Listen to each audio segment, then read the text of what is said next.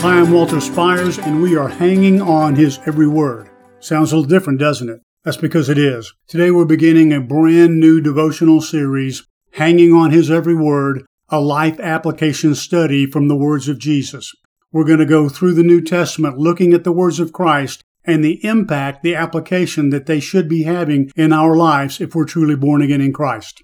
We're going to begin at His very first words as He launched His ministry, and we find those in Matthew 3 when He's standing before John the Baptist wanting to be baptized.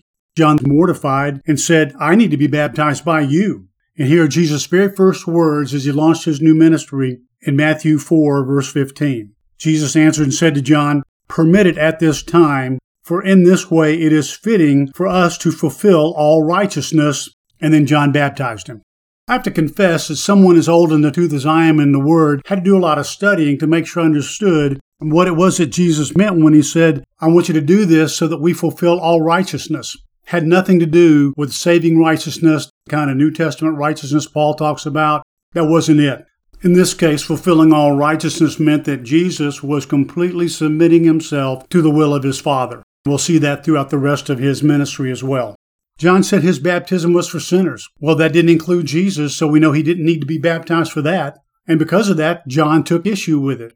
Jesus was representing Himself as one who came to submit to the will of God, including this example of being baptized, and also to identify with those sinners who were also in line or had already been baptized by John. My dear brothers and sisters, I hope you've been baptized. Believer's baptism, this kind of baptism, the example Jesus gave, going into the water, demonstrating His death, burial, and resurrection coming up and out of it, is what we call believer's baptism.